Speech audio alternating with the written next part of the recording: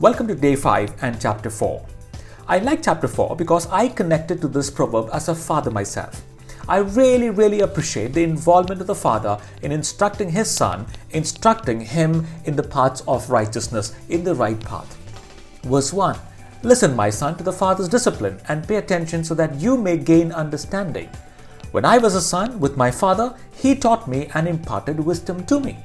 What a beautiful thing to do as a father, isn't it? To teach our children God's word and his words of wisdom.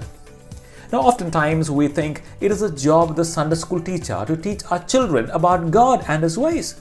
But I'm sorry to say, no, it is not. It is not the job of the Sunday school teacher. It is your job as a father. Yes, you, father, it is my job as a father to teach the child, my child, the ways of the Lord.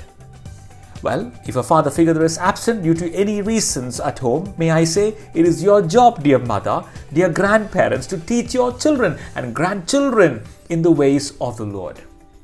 I'm often saddened at the amount of time we spend on our children just trying to help them get good grades at school. Some of our children are in tuitions the whole day. Now, please don't get me wrong here. Yes, the academics is important, but may I say, their soul, their character is much more important. So fathers, if you're listening to me today, it is your job, may I say, to coach your son, to coach your daughter in the ways of the Lord. If you're someone who is not yet married, may I ask you that if you would, when you get married, resolve to teach your child, whenever that is going to be, in the ways of the Lord. Now here the father in the proverb reminds the son that wisdom is not only a person to know, but a path to walk. Wisdom is not only a person to know, but a path to walk. In other words, Christian faith is not merely theoretical, but very practical. What we know in our minds and believe in our hearts must percolate down to our feet.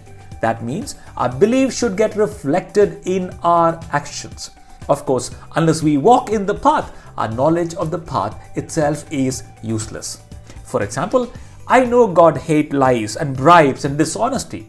But if I still remain dishonest and speak lies and give bribe to get my work done, my knowledge of God has not really impacted the way I walk the path. So to know God and to gain wisdom means that I walk the right path or the straight path or the ethical path of honesty, integrity and fairness. Well, of course, the father goes on to say, the choice is yours, my son. The choice is yours. But would you walk the straight path? Would you not stray away from the advice that I, as a father, have given you? Can I say this in closing? Our skills and our hard work will take us up there, but it is our character that will keep us and our children up there.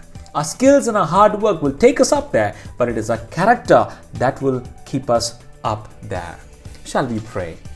You are a good Father, and you instruct us in your paths. And just as you instruct us, help us to instruct our children in the paths of God, that they will adhere to your instructions and never leave the paths that has been painted for them. The world that we live in is a crazy world, O God, full of ideologies and practices that are not consistent with your path. But would you keep us and our children safe and help us to walk in the path that you have told us? May they walk in your path, not just now, but for all the days to come. In Jesus' name we pray. Amen.